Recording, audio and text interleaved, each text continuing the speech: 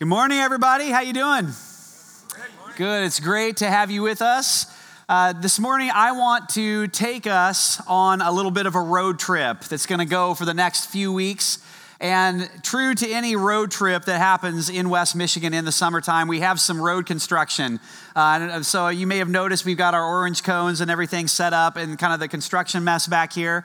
So please forgive us for that. We are actually in the process of upgrading some things in this room, the sound system, and some other things that you may have noticed. And so our goal is to have all that done and everything really ready and going in the fall. So to just really be back and going for it in the fall. So we're excited about that. We're excited about the changes, but sorry, over the next few weeks, you're going to see some mess in here as we continue to work.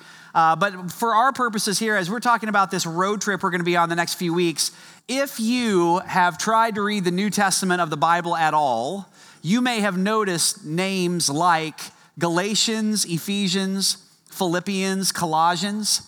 What you may not have realized is that those books of the Bible are actually letters that were written to actual people in actual places, actual time in the first century in our world. And so I want to take you over the next few weeks. We're going to take kind of a stop at each one of these places in the ancient world. And we're going to talk about who these people were, what was going on in their context, and why Paul wrote what he wrote in these letters to these churches that were in these areas, to these actual people in this actual time. And so hopefully it's going to enrich and deepen our understanding of the gospel and what it has to say to us. And so the first stop on the road trip where we're going is the area of Galatia. You may have noticed the book of Galatians in the Bible, and that's what we're going to look at today. So this is the area of Galatia.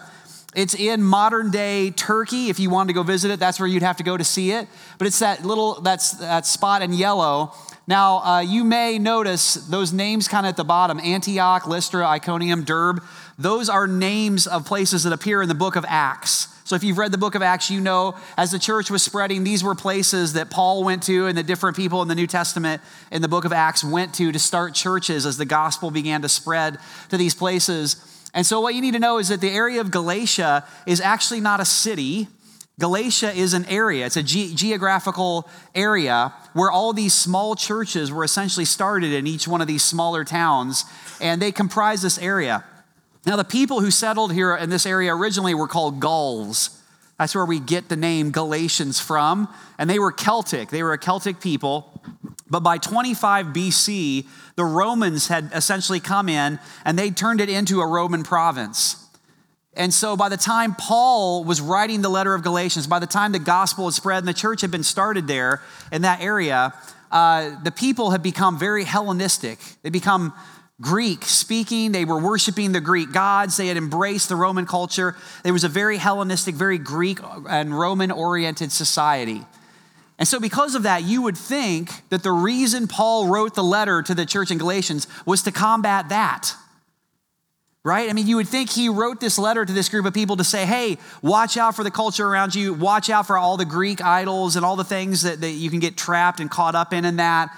But that's actually not at all what he wrote the book of Galatians about. He didn't write to help them combat anything external that was going on in their culture around them. There was something else happening inside the church. There was an inside job. Something sinister was taking place inside the church at this time. It was like a cancer that was spreading. And so as the gospel got preached, as churches got started, people were coming to faith in Jesus. People were getting baptized. Things were going really good. And then what had happened is this cancer started to spread from inside the church, and it started to affect everything. And so people were literally falling apart. People were falling away from Jesus, and the churches were struggling. And so I want to describe to you, if I could, what was happening inside the church that prompted Paul to write the letter of Galatians. It's what the book of Galatians is all about. So essentially what happened is in this little church, things are going well. Paul had preached, the gospel had come, the churches had been started, but then this group of people came in after Paul. And they were actually Christians. They were Jewish Christians, people who had had a Jewish background just like Paul did, and they had come to know Christ. And this group of people came through. We call them today the Judaizers. That's the name that we call them. Scholars and thinkers call them this. Now, you won't find that word anywhere in the New Testament. That's our word. But this group of people, the Judaizers, came into the area of Galatia, and their essential message was, yes, you definitely need Jesus in order to be saved. You need to put your faith and your trust in him. But if you really want to stay good with God after that, there are these rules. There are these laws that you need to follow from the Old Testament of the Bible, the Jewish laws. And the main one that they talked about, that you read about all the time in Galatians, is circumcision. You need to be circumcised. Now, you say to yourself, well, what's the big deal with that? We do that to babies all the time, right? Although I would just note that babies don't speak or walk for a whole year after we do that to them. So, just saying.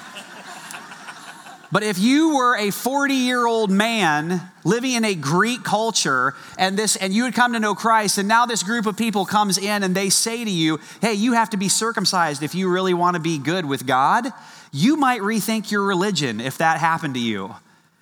And so essentially what the Judaizers were doing is they had turned the gospel message into a ladder. And so I'm going to get this ladder out here. This is a little bit out of my wheelhouse, so we're going to see how I do this morning with this.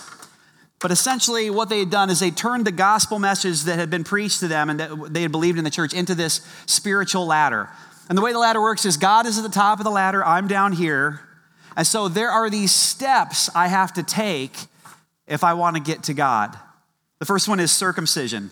Actually, that should be like a giant step, like this huge first step. But then even after circumcision, there are these other rules and laws that they said, like you have to celebrate the Jewish holy days and the festivals. And then they said, what about the dietary laws? You should be following the dietary laws because God talked about those in the Old Testament of the Bible as well. And so the idea was if you could take enough steps, eventually you could get to God. By the way, you may not realize that this is actually how all other world religions outside of Christianity work. It's a ladder. All other world religions outside of the gospel just function basically as a ladder. And so my entire aspiration of my entire life is basically to see how high up the ladder I can get. Only I don't really know how high up the ladder I get until I die. And when I die, I kind of hope I made it high enough up to actually get to God. That's the way all other world religions work. And that's the way the Judaizers had basically restructured and recommunicated the message of the gospel. They turned it into a ladder. And so Paul writes in chapter 1 of Galatians, these are the words he uses as he speaks to the church there in Galatia, because they were trying to do this. They were actually, this is crazy. They were actually getting circumcised. They were actually trying to do this stuff, and it was just blowing up the church. In verse 6, he writes them and he says, I am astonished that you are so quickly deserting the one who called you to live in the grace of Christ and are turning to a different gospel, which is really no gospel at all. It's a ladder. It's not the gospel. Evidently, some people, the Judaizers, are throwing you into confusion, and they are trying to pervert the gospel of Christ. So Paul was really concerned about this because what he had preached is that you come to salvation through putting your faith and your trust in the person of Jesus. It's not through your own ability, your own works, your own attempts to try to climb some ladder of good works and following the law to get to God. It's through putting your faith and trust in him, and that's what actually saves you. Aren't you glad that we aren't ladder climbers today? Aren't you glad that today we don't struggle with turning the gospel into a ladder? Those unevolved barbarians, those Gauls, those Celtic people, they didn't understand it the way we do. So much clearer today. There's a guy named Christian Smith. He's a sociologist at the great University of Notre Dame. He did a giant research project just a few years ago where he did this huge survey of American Christians. So Christian teenagers, actually, who identified themselves as I'm a Christian. So these were kids who were in the church who claimed, I'm a Christian, I'm a follower of Jesus. And in this huge survey, by an overwhelming majority, these Christian teenagers said, are you ready for it? That the way you get to God is by living a good moral life. That's not the gospel, my friends. That is a ladder. That's what that is. That's a ladder. And that's what's happening. It happens still in our culture. The generation growing up, the generation that already is in the church, we struggle with this in our culture as well. And so Paul goes on in chapter 3. By the time he gets to chapter 3 of the book of Galatians, he is just wound up. I mean, you can hear it in his language and the way he's speaking. If you could hear his voice, I picture his voice just being elevated at this point. And as this was read, usually these letters were read rhetorically to a group of people. He says this, "You foolish Galatians, who has bewitched you? Before your very eyes, Jesus Christ was clearly portrayed as crucified. I would like to learn just one thing from you. Did you receive the Spirit by the works of the law or by believing what you heard?" See, here's the difference between Christianity, the gospel, and all other world religions. The difference is our understanding with the gospel is that no matter what this ladder is, there's no way we as human beings could climb this ladder and get high enough to get to God. No matter what we do, no matter what our own human efforts are, none of us are good enough or talented enough or have the ability to climb this ladder and get to God. And so the gospel message is that Jesus, who was God himself, who was the Son of God, Jesus came down this ladder, and we call that the incarnation. Jesus came and he lived a human life with flesh on, and he lived a perfect human sinless life. What we were never able to do, Jesus actually was able to do and to fulfill all the righteous requirements of the law. And then Jesus met us wherever we were in our lives, and it's Jesus by his death and his resurrection that actually rescues us and takes us up to God. So it doesn't matter if you're at step 1 or step 2, or if you're like 3 steps away from the ladder, you don't even know where the ladder is. The gospel message is that Jesus came down the ladder and he met us right where we were. And that it's actually through believing in his power to rescue us, through our belief and our trust in his ability to rescue us and to save us, that we come to know God. And you can know that before you die. You can know that now. That's the good news of the gospel. Now, this brings up a question. Almost every time we talk about this, most often the question that comes into people's minds is this question: what laws should believers follow today? Right? Like, people want to know that. Like, okay, so it's not about me climbing this ladder. It's not about me trying to be good and follow these rules and laws. So the only way I'm saved is by Jesus coming down this ladder and meeting me where I'm at and rescuing me. So what does it matter what rules I follow then, right? Are there any rules that matter for me to follow? Does that even apply to me at all? And so what I want to do is I want to look at this together. Scholars and thinkers have broken the Old Testament law down into 3 different areas. There are 3 different kinds of laws that you find in the Old Testament, which is what the Judaizers were telling the Galatians they needed to follow. So these 3 kinds of laws, the first one is the moral law. The moral law is the 10 Commandments. So if you've read the 10 Commandments of the Bible, you can find that in Exodus chapter 20. But most of us, even if we didn't grow up in church, know what the 10 Commandments are. We've heard them different places. The Old Testament, the moral law is made up of the 10 Commandments. So essentially, the 10 Commandments are reaffirmed in the New Testament. In fact, by Jesus himself, the 10 Commandments are reaffirmed, all except for one. And that's the one about keeping the Sabbath. Now, for the Jewish people, the Sabbath began at sundown on Friday night and went through the next day on Saturday. The reason we don't keep the Sabbath like that today, even though it's one of the 10 Commandments, is because the book of Hebrews says that particular one was fulfilled in the person of Jesus. Jesus fulfilled the Sabbath law for us. But the other ones, the other 9 of the 10 Commandments, apply to us today. They make up the moral law. So if you think about it, the moral law is kind of like gravity, if that helps you to think of it. So if I climb up to the top of this ladder and I jump off, it doesn't matter how fast I wave my arms, I'm still going to come straight down and hit the ground because of gravity. So that's how the moral law works too. It's like laws that are just hardwired into the universe. They just are true because that's the way that God set it up to work. We still follow the moral law today. But the other parts of the law, the other 2, is the ceremonial law. And that makes up the rituals that the priests of Israel would engage in to worship God. The sacrificial system, the holy days, all of that. The book of Hebrews says that Jesus, in his life and his death and his resurrection, fulfilled all the ceremonial laws for us. He fulfilled all those rituals. He fulfilled all that. That's why we don't do that today. That's why I'm not right here slitting an animal's throat and sacrificing it here on the stage. Although that would be really awesome, wouldn't it, if I was doing that still? Okay, don't write me an email. I love animals, please. I'm just kidding. But that's why we're not still doing like the sacrificial system today, is because Jesus was the ultimate sacrifice. On the cross, he took our place. And he was the ultimate sacrifice. All the sacrificial system did was point to the person of Jesus. That's all it did. And so in Christ, he fulfilled that. The last part of the law is the civil law.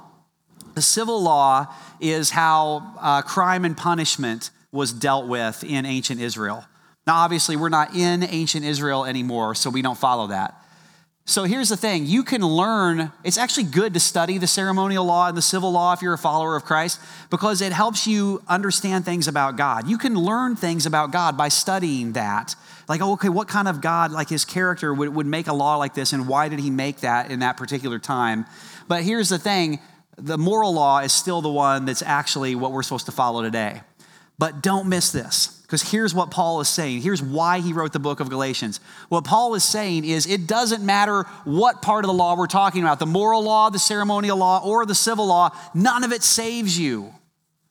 None of it gets you good with God.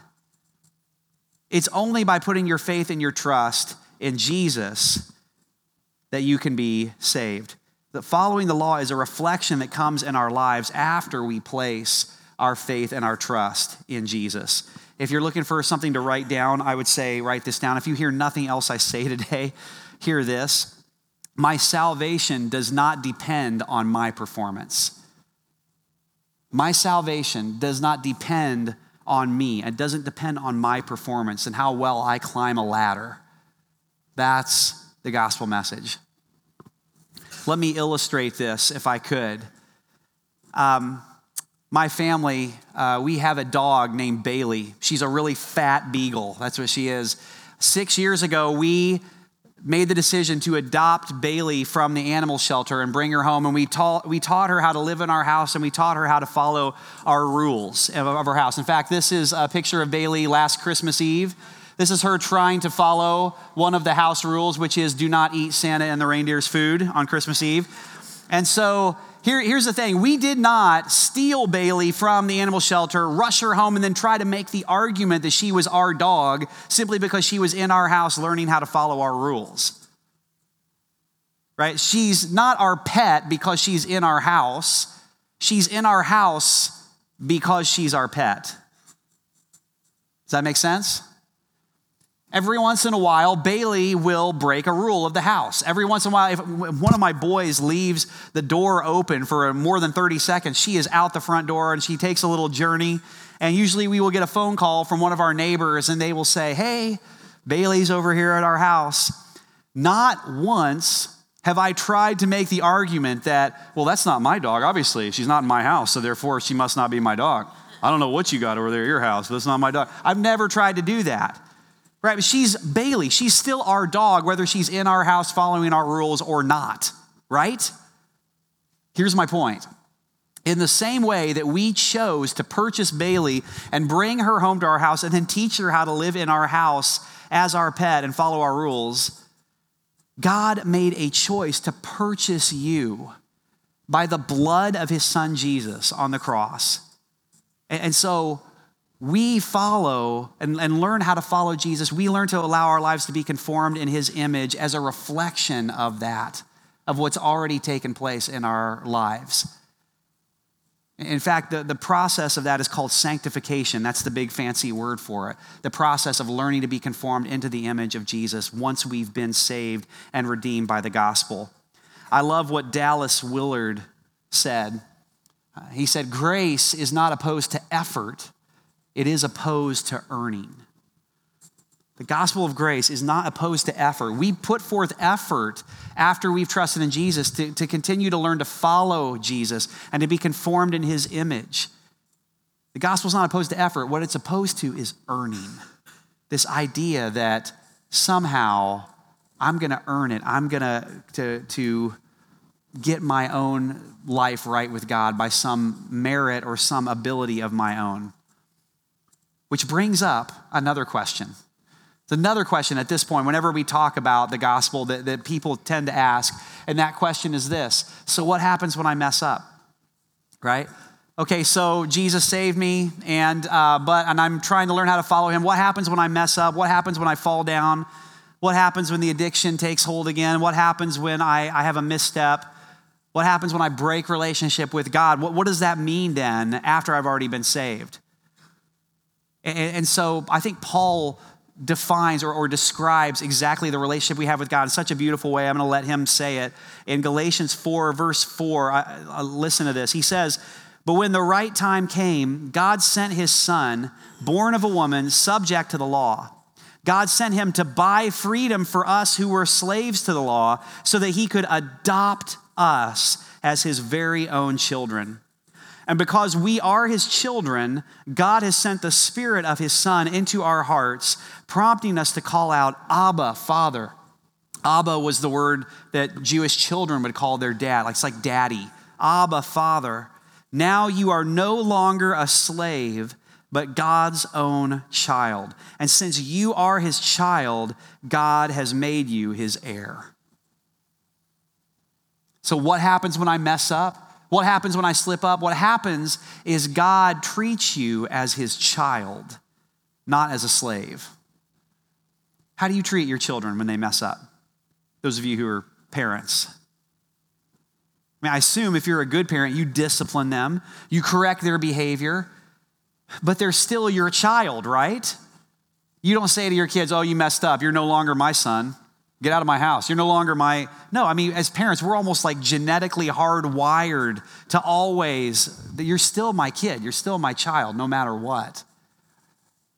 And in the same way, that's how God treats us. That's how he views it. God will discipline us. He'll correct our behavior. He'll bring things into our lives to help us, but it's out of his love for us. It's out of his desire to help us grow. It's out of his desire to help us in our lives. So a good way to think of it is religion says, "I messed up. My dad is going to kill me. I messed up. God's out there. God's coming to get me." People who are still under religion, people who are still under the law, trying to climb the ladder, that's what they say whenever they mess up. By the way, people say that all the time. This happens regularly at Frontline. In fact, it happens usually in the summer is the most often the time when it happens, weirdly enough. But what will happen is people will disappear over the summer, and then September, October, November, I won't see people at church, and the months just roll on, 6, 8, 10 months, and then I'll be like at Meijer in the grocery store or something, and I'll bump into that person, and I'll be like, "Oh, hey, good to see you again." And they'll say, yeah, I haven't been going to church. I got a DUI. Like, oh. So it's like you haven't been able to drive yourself to church? "Oh, no, I still have a ride, but, got a DUI, so couldn't come to church anymore." Really? Or they'll say, "Yeah, my spouse filed for divorce. That's why I haven't been there." Really? No, you still can be there. You think God's going to kill you or something? I messed up, my dad's going to kill me? What the gospel of grace says is, I messed up. I need to call my dad. That's the beautiful thing about what the gospel does for us, is it transforms our relationship with God from this, "Oh no, I messed up, I slipped down the ladder, he's going to kill me," into this. Those issues have already been solved. There is therefore now no condemnation for those of us who are in Christ Jesus, Romans 8 says. So when we mess up, God becomes the place we run to. He's our Father. God becomes the place that we belong, that we go after. The way we've said it at different times is that the way the gospel works is I belong, and then I get to a place where I believe, and then I become. So when people say, "Well, I messed up, that's why you haven't seen me in 10 months. No. You don't understand. We don't say that's why at Frontline, we don't say to people, "You messed up, you need to get your life squared away, you need to get your life cleaned up, and then you can belong and be a part of things with us." No, you can belong no matter what. because it's not dependent on you and your ability. And our hope is that if you come and that you're able to belong and be a part of things here, that you will eventually get to a point where what happens for you is what happens for all of us at a certain point. The clouds part and the light of the gospel breaks through. And we finally realize that, oh, Jesus' death on the cross, it actually was for me personally. And that it's not about me trying to climb this ladder and trying to be as good as I possibly can. That Jesus has rescued me by his death and his resurrection. And we come to this place where we believe and we trust in Jesus for that. And once we belong, once we believe, then we begin to become what God wants us to become. But any order that's not that order right there is basically just ladder climbing. That's all it is. It's just another version of a ladder. And if that's your approach to Christianity, you are no different than any of the other world religions out there, and you still haven't been transformed by the gospel. You can belong, and then you believe, and then you become. That's the good news of the gospel. So at Frontline, we want to keep the good news the good news. That's how the zeros are going to happen. That's how the church is going to move forward in that, is if we keep that message. And so Paul is writing this letter essentially to remind them of what they'd already come to faith in. And what we need is regular reminders of what the gospel really is, because the general magnetic pull of our world, the general magnetic pull of any other world religion is to basically go back to ladder climbing. And that's not the gospel. As the band comes, I'm going to remind you of something. I've actually talked about this before, but I haven't talked about it in a few years. And I feel like, just like Paul wrote this letter to remind the Galatians, I feel like it's kind of my job to tell this every few years. And so in 2006, when we moved into this building, while the walls around us were still being built and the site was still being construction, we had a special service at Frontline. And the church was much smaller back then, but the congregation at that time at this service, what we did is we gave them all these little white pieces of paper. And what we had the congregation do is we had them write names of people, actual names of real people in our community, moms, dads, brothers, sisters, neighbors, co-workers. And we had them write down those names on those little white pieces of paper. And then what we did is we collected those white pieces of paper, and then we came over here to the building and we put all those little white pieces of paper with those names in the walls of Frontline before we sealed up those walls. And the names on those pieces of paper were names of people who were living apart from Jesus. They were names of people who were trying desperately to climb up this ladder and be good enough, or maybe they didn't even know where the ladder was. They were just living completely apart from Jesus. And we wrote the names of those people down, and we put those names on those little white pieces of paper in the walls. And so all around you in this room are those names. Now, why did we do that? The reason we did that is much like the reason Paul wrote the book of Galatians. It's because we need reminders. We need to remember that we exist as a church for those people, for those names in the wall. We are not trying to climb some ladder of success and status as a church. We are trying to exist and be a place where people can belong, and then they can believe, and then they can become what Jesus has asked them to become. And I have no doubt in my mind, some of you who are sitting in this room right now, if I were to hand you a sledgehammer right now and you began to tear apart these walls, you would find a little white piece of paper with your name on it. Because we've seen it happen.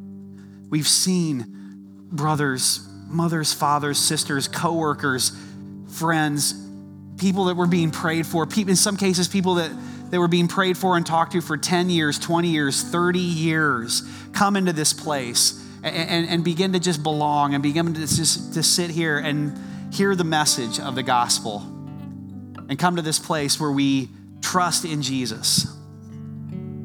We've seen it again and again and again, and that's why we exist. That's who God's called us to be. And so this morning we're going to close with communion. And the church has historically made a bunch of rules with communion. Do you know that? Maybe you didn't know that. Depending on if you were raised in a different tradition, you may have called it something different, like the Eucharist or the Lord's table or the Lord's Supper. We use the term communion. And essentially this celebration that we do in remembrance to remind ourselves of what Jesus did on the cross for us, of what the true message of the gospel is. Jesus, on the night his last night on earth before he went to the cross, he gathered his disciples around a table, and he took bread and he broke it and he said, "This is my body, which was broken for you on the cross. Do this in remembrance of me." And in the same way, he took a cup. For us, it's a little vial with some juice in it. And he said, "Take this. This is my blood that was shed for you." And we have created in the church over the years, in the way we've celebrated communion, we have created some ladders that people have to climb before they can take communion. And there are reasons for this. There are theological ideas and arguments and things like that's associated with. But we forget that around that table, in the original communion that happened with Jesus and his disciples, sat Judas and Peter. And within 24 hours of that event, both of them would deny and betray Jesus. In fact, Judas had already made the decision to do it. He'd already started that plan in motion. And yet they both still had a seat to belong at that communion table. The reason for that is because Jesus' broken body and shed blood did not depend on their performance. It depended on his. And it's the same way for us. He saves us. We're rescued by the cross. We're rescued by Jesus. And it really is that good. It's better than what you believed. It's better than what you've dared believe. That he actually is that good. That what we couldn't do for ourselves, he came down and he accomplished on our behalf and rescued us so that we can have life in him. So what we're going to do is I'm going to offer a prayer, and then we have 4 communion stations set up here in the room. There's 2 on either side of the stage here. And then we have some lights out. Sorry about that. There's one straight back on this side of the room. And then we have another one behind the tech booth over there. So maybe just locate whichever one you're closest to.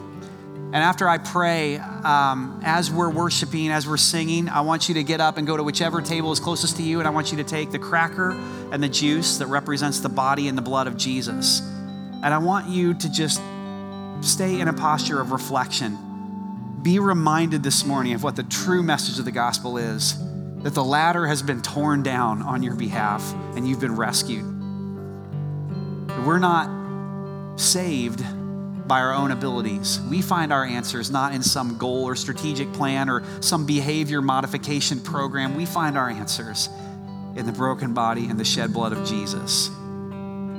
That's enough. And so I'm going to pray and then take the elements as we worship whenever you're ready, in a posture of reflection. In other words, we're not going to come back together and take it all at the same time.